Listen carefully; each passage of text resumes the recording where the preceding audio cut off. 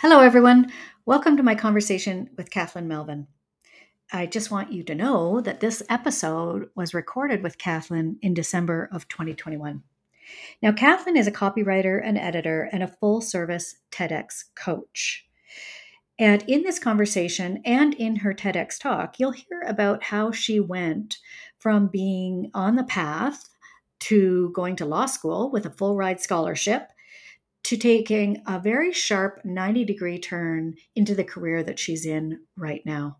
So, hear about how she did that and how she got to exactly where she is today. Her TEDx talk was released in December of 2021, and it's called The Brave Leap Sideways, and it's awesome. I highly recommend you go there. The link should be in the show notes. So, I hope you enjoy our conversation.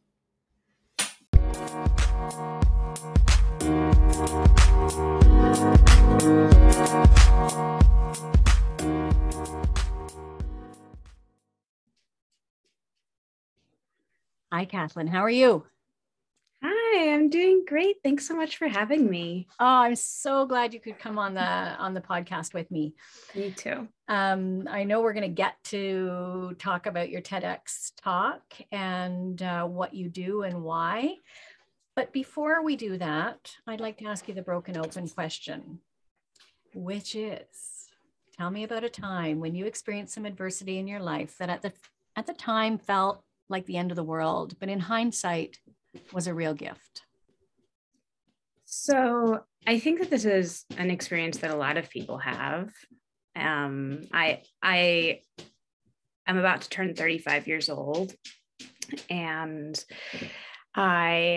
15 years ago or so had been in a relationship throughout my whole college years, and I was engaged, and that relationship dissolved.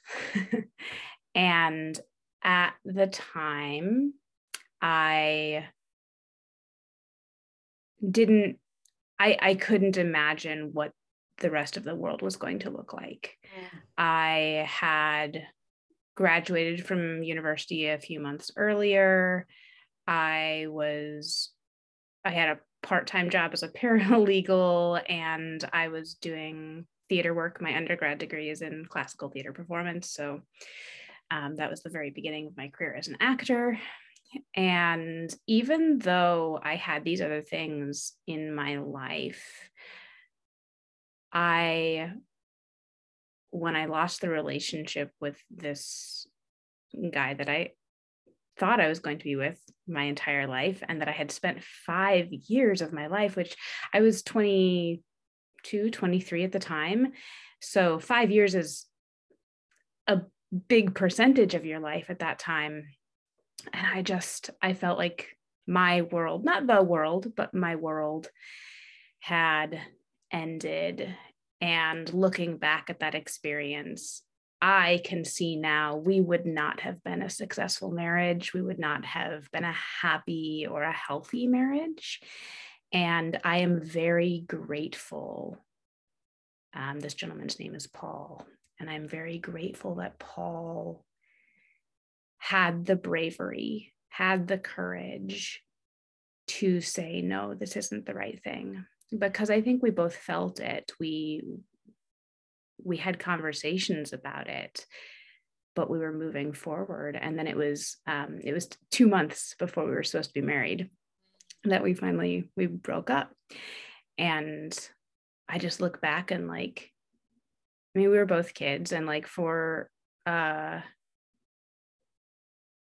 he was still in college. So for a college kid, to have that self-awareness and then the courage to speak it into the universe, I think was an inflection point, obviously, for both of us, but I'm very grateful for that. It changed the course of my life. Yeah, for sure. And I think it's very generous of you to attribute, courage and foresight to him in that, because I mean, that would have hurt quite a bit, and it would have been shattering you know, And all the it visions. was. Yeah. I didn't eat for 2 weeks. Oh, Like that's how I reacted. I was like, my life stopped. mm, I stopped living. mm. And of course I eventually was able to come out of that. But yeah, no, it was very, very hard. Yeah. A lot of feelings in there, I bet. Like not just the loss, but a lot of other things, I would imagine. A lot of other emotions would be swimming in there. I mean, that would be really hard. 2 months. I mean, that's Yeah. the 11th hour almost, that's the way it would Yeah. feel. Yeah. Well, that's really good. I think, thank you for, I don't mean that's really good. I think what it's great. It's so no, good. that's But so good. actually it is. It actually truthfully, like objectively, I think is good. Thank you. Well, I think that there is, what I mean by it's so good is that everybody can relate with the ending of a relationship. And how difficult it is, whether you made the choice or not. And there's such a difference between being the person who makes the call and the person who doesn't. I mean, there's a lot of stuff going on there. So so that's what I mean by it's so good, but everyone can relate. So tell us a little bit about your story. I mean, tell us, who are you? How did you get here? So when last we left off, Kathleen was working part-time as a paralegal. So I had graduated from undergrad, and I went to school in Wisconsin. I did some work in Wisconsin. I did a children's theater tour of the Midwest. And then my best friend and I moved to Chicago together. And I lived in Chicago and worked as an actor and owned a national touring arts education company where we did children's theater around the country with students in different communities. And I did that for about a decade.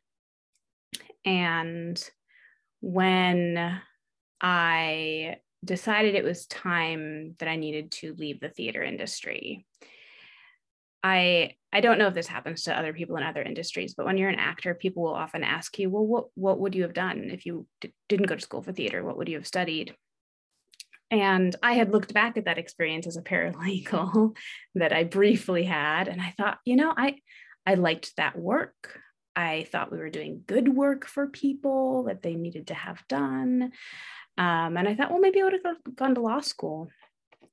So fast forward to 2018, when I make this decision that I'm going to get ready to leave the theater industry, I thought, well, I'll go to law school. That seems like the next right step. And there was more to it than that.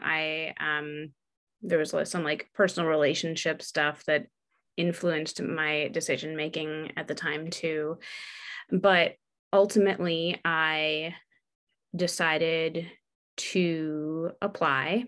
So I spent a year studying for the LSAT, and I took the LSAT in the fall of 2019 and then started applying to schools. And during the couple years prior to that, I had been slowly sort of doing some copywriting as a side gig because I'd done a lot of that for my children's theater and was quite good at it. And so people started sending other people in their network to me for marketing and sales copy. And even though I had already, like, without trying, been building that business, I felt like I needed to go to school and get a degree in order to have opportunities. I thought, I have no marketable skills. Like, I said that to people. I have no marketable skills. I have to go back to school. What else am I going to do? I'm an actor. Like, and so that'll come into the story again later. But I had started applying to schools. I was applying to schools all up and down the southeastern coast of the US because I had been in a long distance relationship for just over 5 years at that time, and different relationship. And I knew I wanted to move to where I was like within driving distance of where my partner lived. And I also was tired. I lived in Chicago. I was tired of the gray. I was tired of the wet. I was tired of walking outside 6 months out of the year and feeling a layer of ice form on your eyeballs. You know what that's like. I do. Breathing here. Yes, I do know what that's like. So I started applying to schools, and that then 2 days before my 33rd birthday, which is right before Christmas as well, and I'm a person who celebrates Christmas, I get a phone call from my very wonderful partner ending the relationship, and it came out of nowhere. Absolutely, like it was a rug swept out from under you kind of moment. And I thought, like, I had asked for some law prep books for Christmas, and I went back to be with my family at Christmas, and I opened up my present from I have 3 sisters, and so we all do a gift exchange, and my sister, who had my name, had bought me law books, and I opened them up and I just like wept because I didn't know the losing that relationship changed everything about what I had planned to do. I didn't know if I wanted to go to law school anymore, but I also I was on a treadmill. The treadmill had started moving. I still had this belief that I did not have it in me to care for myself without going and getting a degree. And so I felt like what else was I going to do? I had to I was going to go to school. So by the time I started school, 9 months later, I was already like, is this right? Is this what I should be doing? Feeling kind of like not. But I went to school. I got through my first semester, and that whole year, so that breakup had happened in December of 2019. And then obviously March of 2020, the world shifted again. And so 2020 was the hardest year of my life. Mostly because of the breakup, but then layered on top of it was all this stuff about COVID. And so I was dealing with that level of depression as I started law school. And it was really, really hard. It was the lack of autonomy that you experience in law school, where I was waking up at 5 a.m. I was reading until class started, going to class, ending class, reading until I dropped into bed exhausted, and doing it all the next day. And by the end of the semester, when I was prepping for finals, there were a couple weeks where I didn't go outside, and it just got more and more unhealthy. And I had a conversation over winter break after that first semester with my best friend, who was my business partner with the children's theater. And now she still owns that company, but she's also a business coach. And I remember her saying to me on the phone, she said, "Kathleen, you need to leave. You need to leave school. That's what you need to do. You need to be writing. That's what your next thing is. And we will figure out how to make that work for you. Together we can do that." And I said, I'm not sure about that. Yeah. I don't know. I'm a person who needs I'm an information gatherer. I don't make decisions very well. They take me a long time. And so I said, I'm going to go back to school for the second semester. I already have my books ordered. It's fine. We're going to do that. And then by the end of the second semester, I said, I will have figured out whether I'm coming back in the fall. And that gives me the time to make that decision. And then I got 2 or 3 weeks into that second semester and I said, nope, I'm not coming back in the fall. So there's no reason to continue this semester when I could start focusing on my writing business instead and get that going right away. And so I dropped out in mid-February. I jumped into networking and taking a couple of courses and all of these things that I wanted to do that were related to my writing. I hadn't written, I thought going into law school, I said to myself, well, the work that I'm doing, it'll be a good side gig, it'll be some income while I'm in school, it will be a creative outlet that I know I need to be a healthy human. And when I started school, it all stopped. Just like nothing left. So it was really wonderful then I took like 2 weeks where I cleaned my house and went on long walks and sort of decompressed. And then after that, I was writing every day, and I've almost every day since then I've written, and it feels really good. And I'm so much happier and so much healthier than I would have been. Your copyright business is up and alive and well now. Yeah.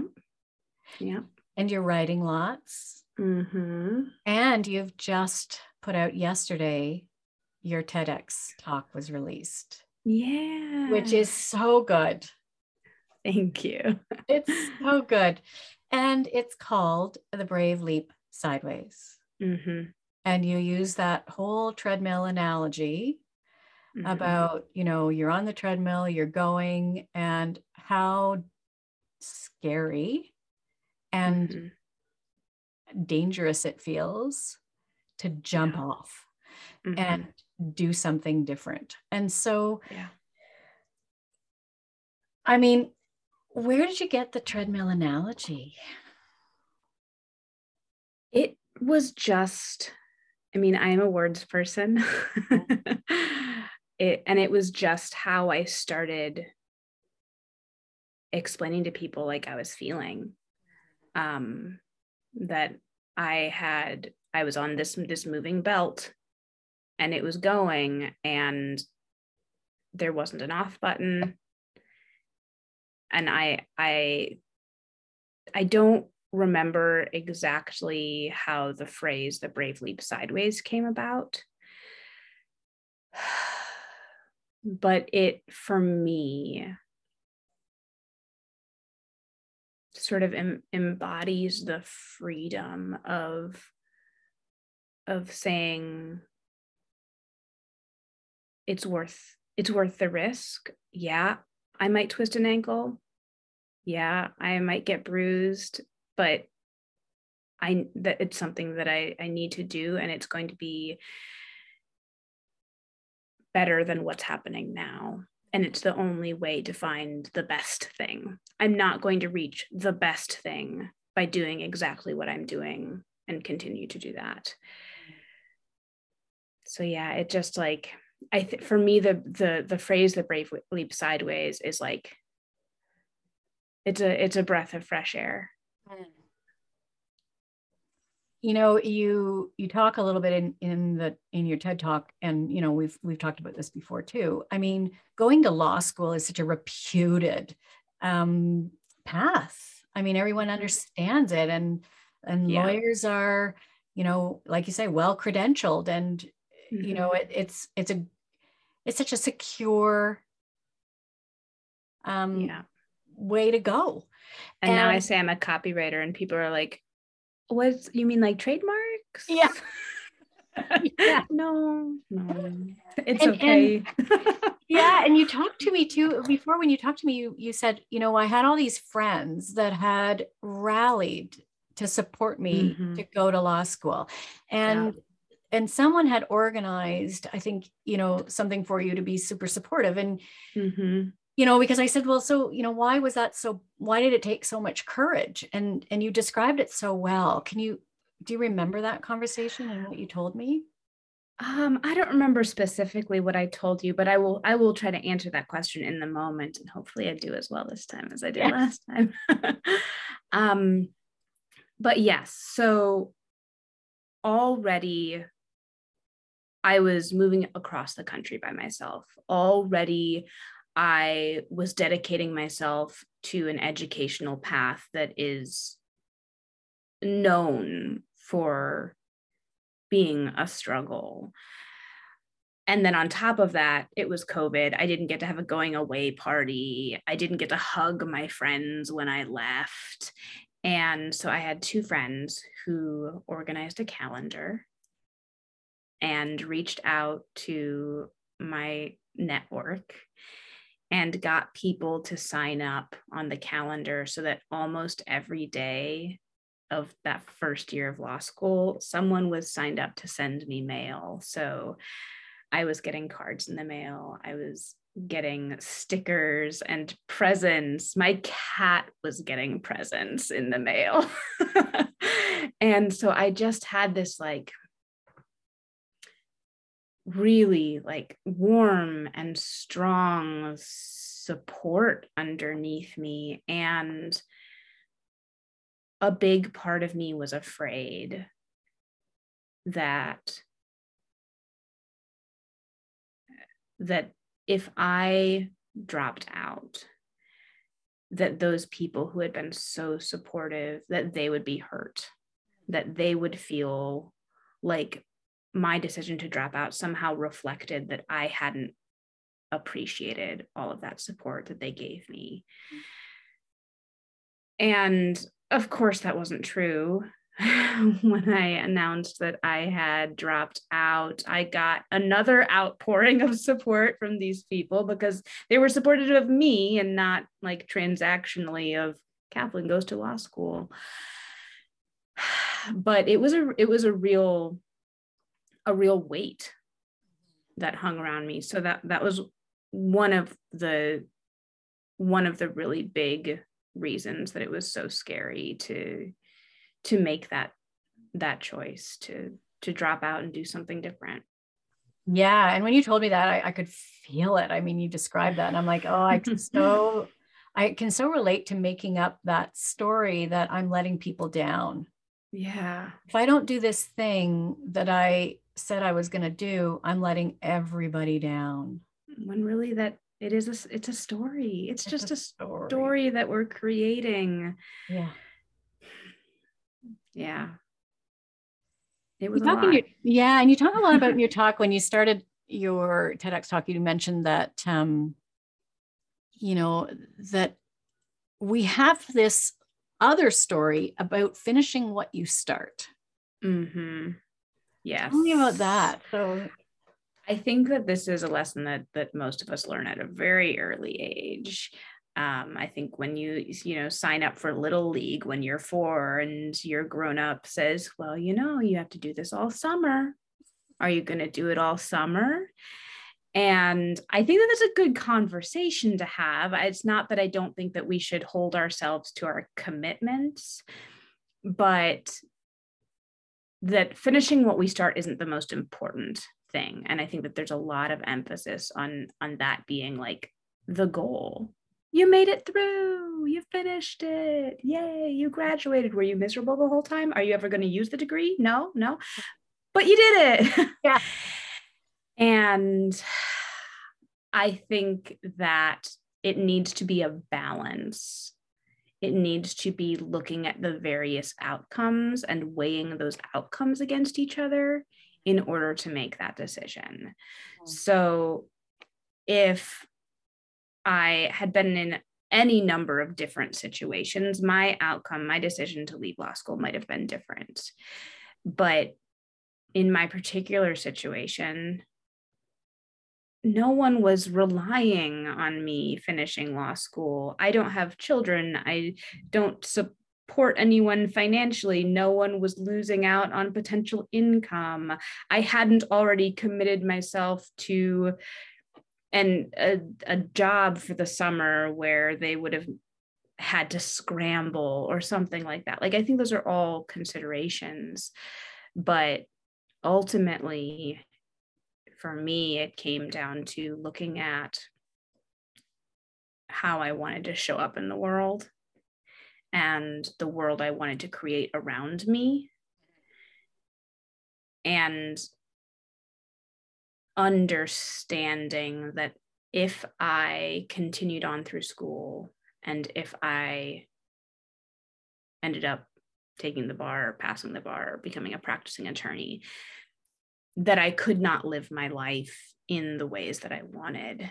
And taking that information and being like, okay, if that's not it, what is? And it really serendipitously, the life that I could lead as a copywriter was going to help me build that out. And so it was really wonderful that I already had that skill set and that experience. And finally, at some point throughout that whole journey, something got into my head that was like, oh no, this is a valuable skill and it is marketable and it can be a career. Yeah. And I don't know when that clicked either, but I'm glad it did. It's funny how we convince ourselves, though, that you don't have anything marketable. You need more credentials, right? Yeah. You challenge everybody in your talk. I mean, you're really good about, talking about the support system that you had, and you recognize fully not everybody has that. And, making allowances for it. You're not saying that you shouldn't finish what you start. You're just saying it's not the most or the only consideration in decision making. And you're really good at making your listeners, I think, really consider their own brave leap sideways. And you talk a lot about find your own path and your own pace. And I thought pace was an interesting addition to the path. So tell us a bit about the pace that you're asking us to look at.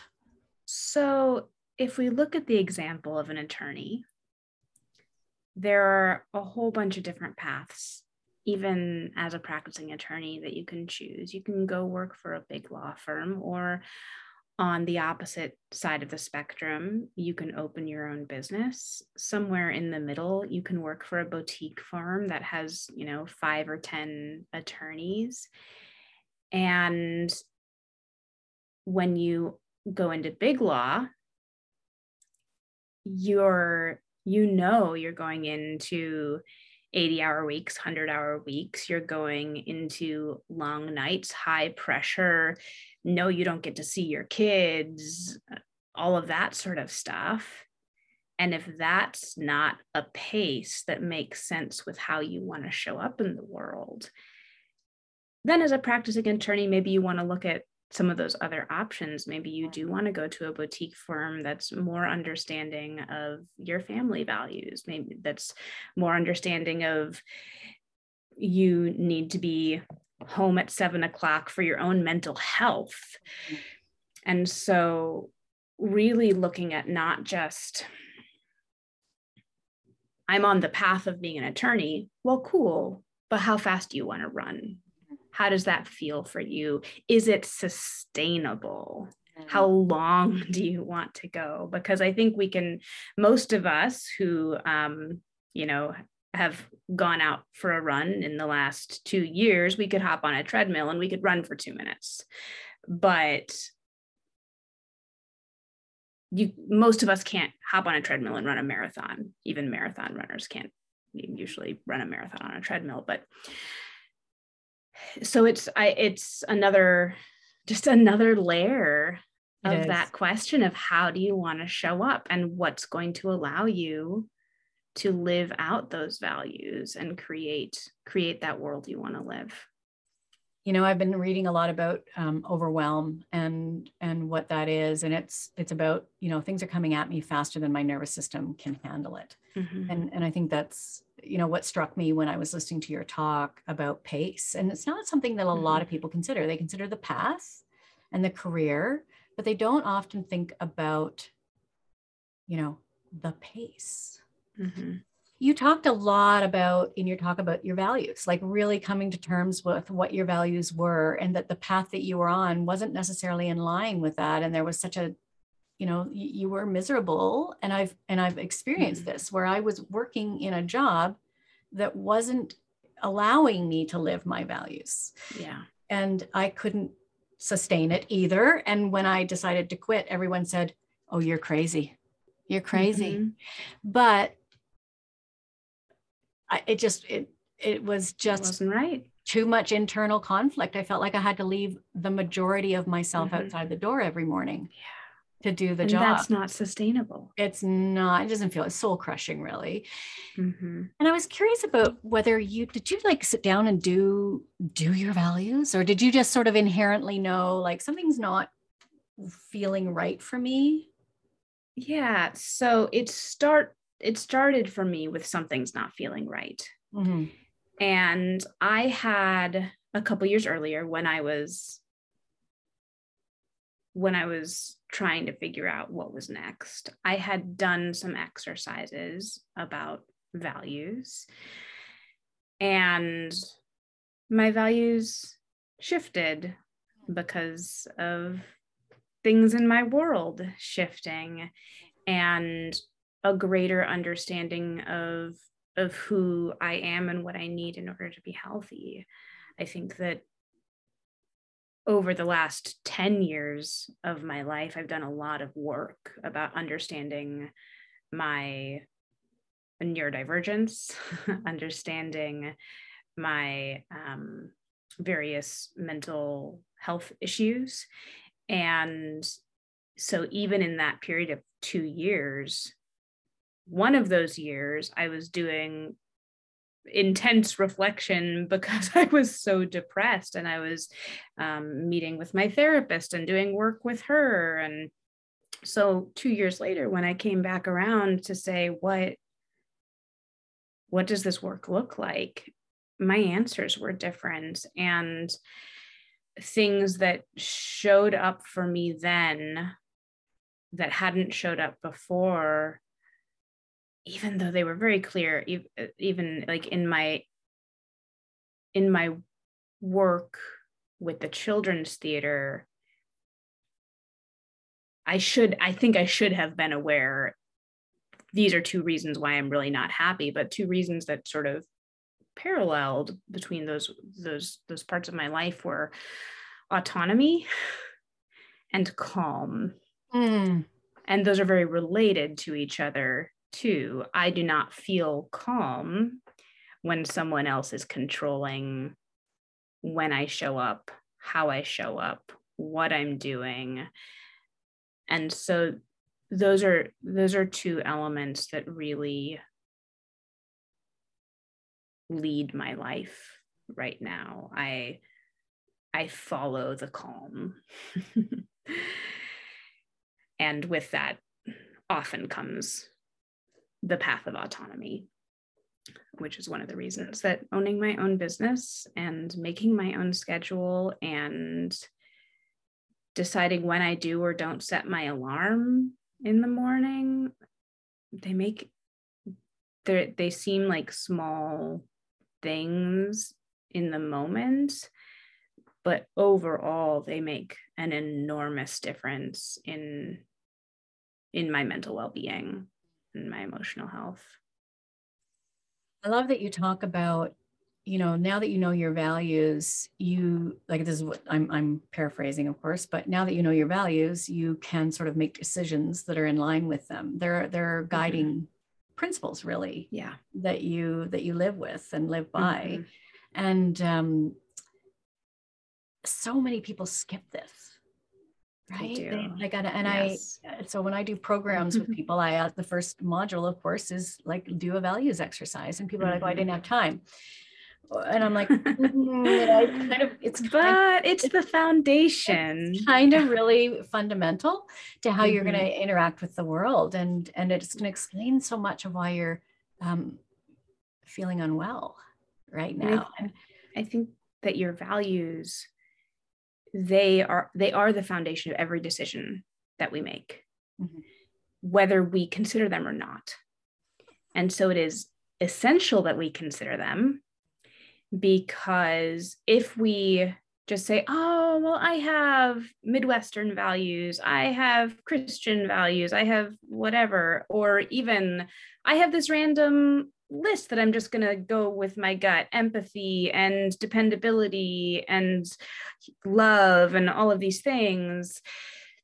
If you haven't sat down, and I work from what I call the purpose pyramid, and I take my clients through exercises that ask them questions and different activities that help them identify and then prioritize those values. And if you haven't done that work, and it sounds like that's the kind of work that you do with your clients on your side too, when you get to a challenge, you will fall back on whatever your default values are. And sometimes that might be empathy. Sometimes that might be dependability, whatever, like positive values. But sometimes it's values that you don't even know that you had. Sometimes you fall back and you make decisions based on implicit biases because they live under the surface and you've never identified them because you've never taken the time to ask yourself, when's a time that I felt proud of myself and why? What about that? When's a time that I felt ashamed of myself, or when's a time I was embarrassed for someone else? Those are elements of that. Like, those are not my values.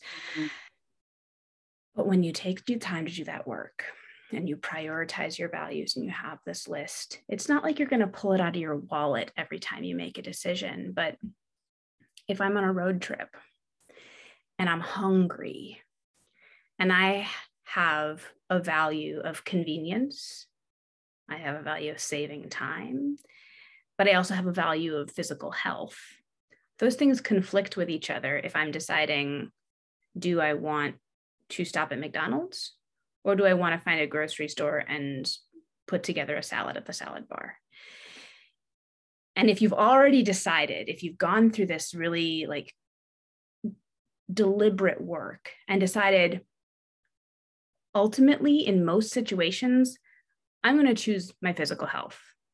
Cool. You already know that. You can let that work go because it lives inside of you. You've already made the decision.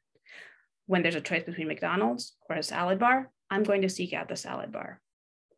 And I think the statistic is we make over 35,000 decisions every day in the modern world. Yeah. And we are exhausted of making decisions. We are so tired we are fatigued all the time. And so give yourself that break. Do the work, revisit it. I like to tell people to revisit it every 3 months because your values aren't necessarily going to change every 3 months. Most of ours aren't. And certainly we're not going to go from, a value of ecological conservation to a value of, something to do with creating more plastic for the ocean or whatever. But if you just ask yourself those questions, go through those activities every 3 months, then you can kind of track the little changes and you can say, oh, I see that small shift. And then because your values are the foundation, it changes everything that comes after. And that was a really long-winded answer. No, it's a great explanation. I love that you talked about the bias because I mean that's there. Like people have very unconscious bias that really does affect their decision, and you can call it an unconscious bias or a story that you've made up, or and we need to challenge those. And so you may have had an unconscious bias that you have to finish what you start. Quitting is morally defective. Yeah, it's not. It's not. Yeah. Yeah. So, and so examining those and challenging them. And I like that you mentioned in there about conflicting values, because that happens too. And so, Mhm. that happens in my work too. And it, like I say, it explains why you're struggling. It's Why so much effort when you're in a situation where your values conflict and you haven't. you feel like you have to choose between one or the other. And if you're not really aware of what that struggle is, but you feel it, it's in there, and it is uncomfortable. It is, and people tend to beat themselves up over it. Why can't I feel better? Well, and the other thing that shifts for people with values, like you talk about, revisit every 3 months, which, I mean, that's a lot. But I hear what you're saying, because I Mhm. think that the way the behaviors we assign to different value words can shift and get Mhm. clearer. Yeah. And I think that's And I think if you cool. spend 20, 30 minutes every 3 months, Yeah. every 90 days, half an hour, Yeah. it can save you so much stress. Mm-hmm. It's worth the half hour every. That's 2 hours a year to spend. It's worth it, Yeah, friends. that's not a lot. That's not a lot. In your talk, I want to go back to your talk just for a second. And you talk about, you had this from phenomenal support system, and you Mhm. fully acknowledge that not everybody has that. Mhm. So for someone who doesn't have a lot of support, or hasn't done the work that you've done around, introspection and understanding, what drives you and what makes you proud and feel good and Mhm. healthy, and what do the people who find themselves, they go, yeah, I actually am on a treadmill and I'm really unhappy. Mhm. What words of wisdom do you have for these folks who may not have the supports or the awareness that you had? So I'm going to flip that first Okay. and say that I think one of the most important things that I want people to consider is an awareness of the people around them, and noticing when there are people in their circle, whether that's people at work, people in their family, who you think, gosh, they might be struggling. And I want to encourage you to reach out to those people. Even if it's as simple as saying, "Hey, I watched this talk, this TEDx talk, and I thought of you," and send them the Brave Leap Sideways. Like, it doesn't have to be like, "Hey, I think you're struggling," to the guy 2 cubicles down from you. That's not necessarily going to be helpful, but just having an open energy to feel when people might need you to reach your hand out to them and say, "Hey, this isn't the only option," right? Um, and then if you are the person who feels like there aren't people around you, who there aren't people who are doing that reaching out for you, and you're feeling stuck, I want you to ask yourself some questions about, and try to get as specific as you can about what is feeling stuck, what is feeling, where is the friction in your life. Because I think something that's happening right now with the Great Resignation is there's a danger of people jumping from a job to another job because they feel like the job is the problem, and then 2 or 3 years down the road being just as miserable in that second job because it was really about how the work or how the culture is allowing them to show up. And it's not just, oh, I have a bad boss, or, oh, I don't like my team, or my commute's too long. And so the more specific that you can get about where you're feeling that friction, the better you're going to be able to illuminate other options. Mm. So I think that would be the first step for somebody who is feeling stuck and not feeling like there are people who, like for me, Cassandra directly said, you need to be writing. Most people don't get that. Most people don't have someone who is close enough that they can be that like direct and that candid, or know exactly. I think she was right. That is what I needed to be doing next. Yeah, there's a lot of wisdom in what she said Yeah. to you. Yeah. So I imagine that, and I've certainly had,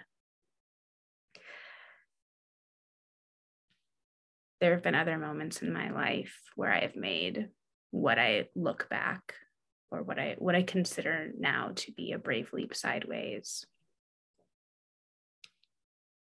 where I didn't feel like I could talk to people about how I was feeling, or I was worried about like judgment about a decision that I was considering.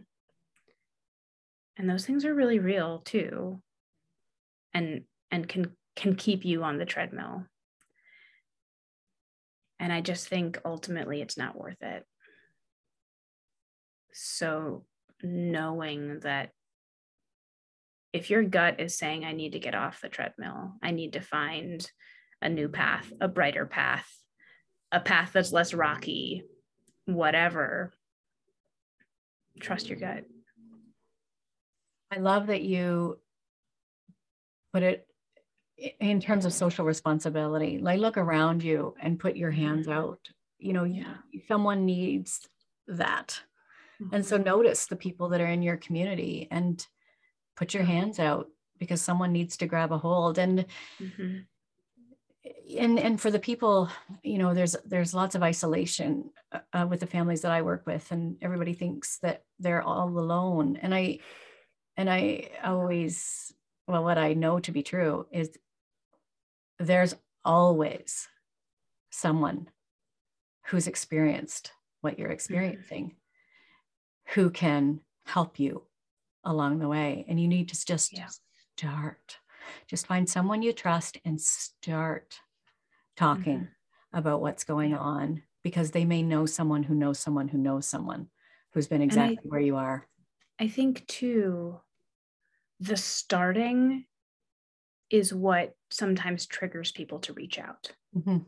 Starting to make that jump makes other people go, oh, I see what's happening. I see a struggle, and I've gone through it. So I've never talked about it before, and I certainly would have brought it up in the elevator.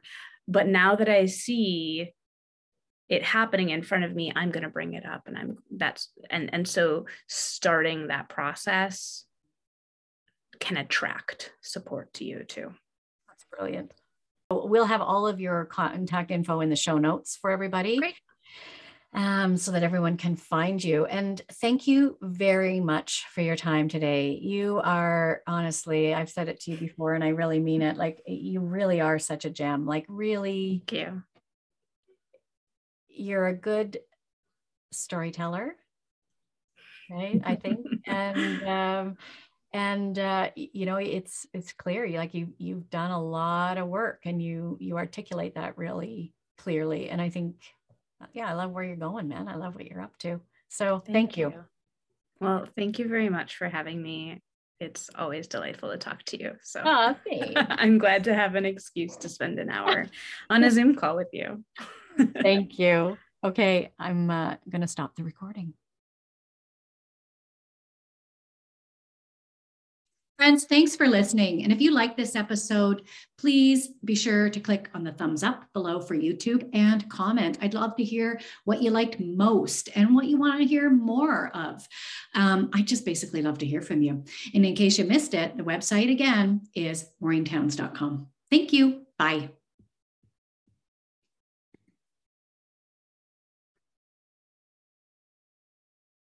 Hello, friends. Welcome to season 3 of the Broken Open podcast. I'm Maureen Towns. I'm an author, I'm a speaker, and I am a family trauma expert. I consult to families with mental health and addictions issues. If you like what you hear on the podcast, please be sure to subscribe so that you're the first to know about new episodes when they come out. And please visit maureentowns.com just so you can get in touch with me, stay current about our programs, and stay current on any updates about the book, Broken Open. Enjoy the show.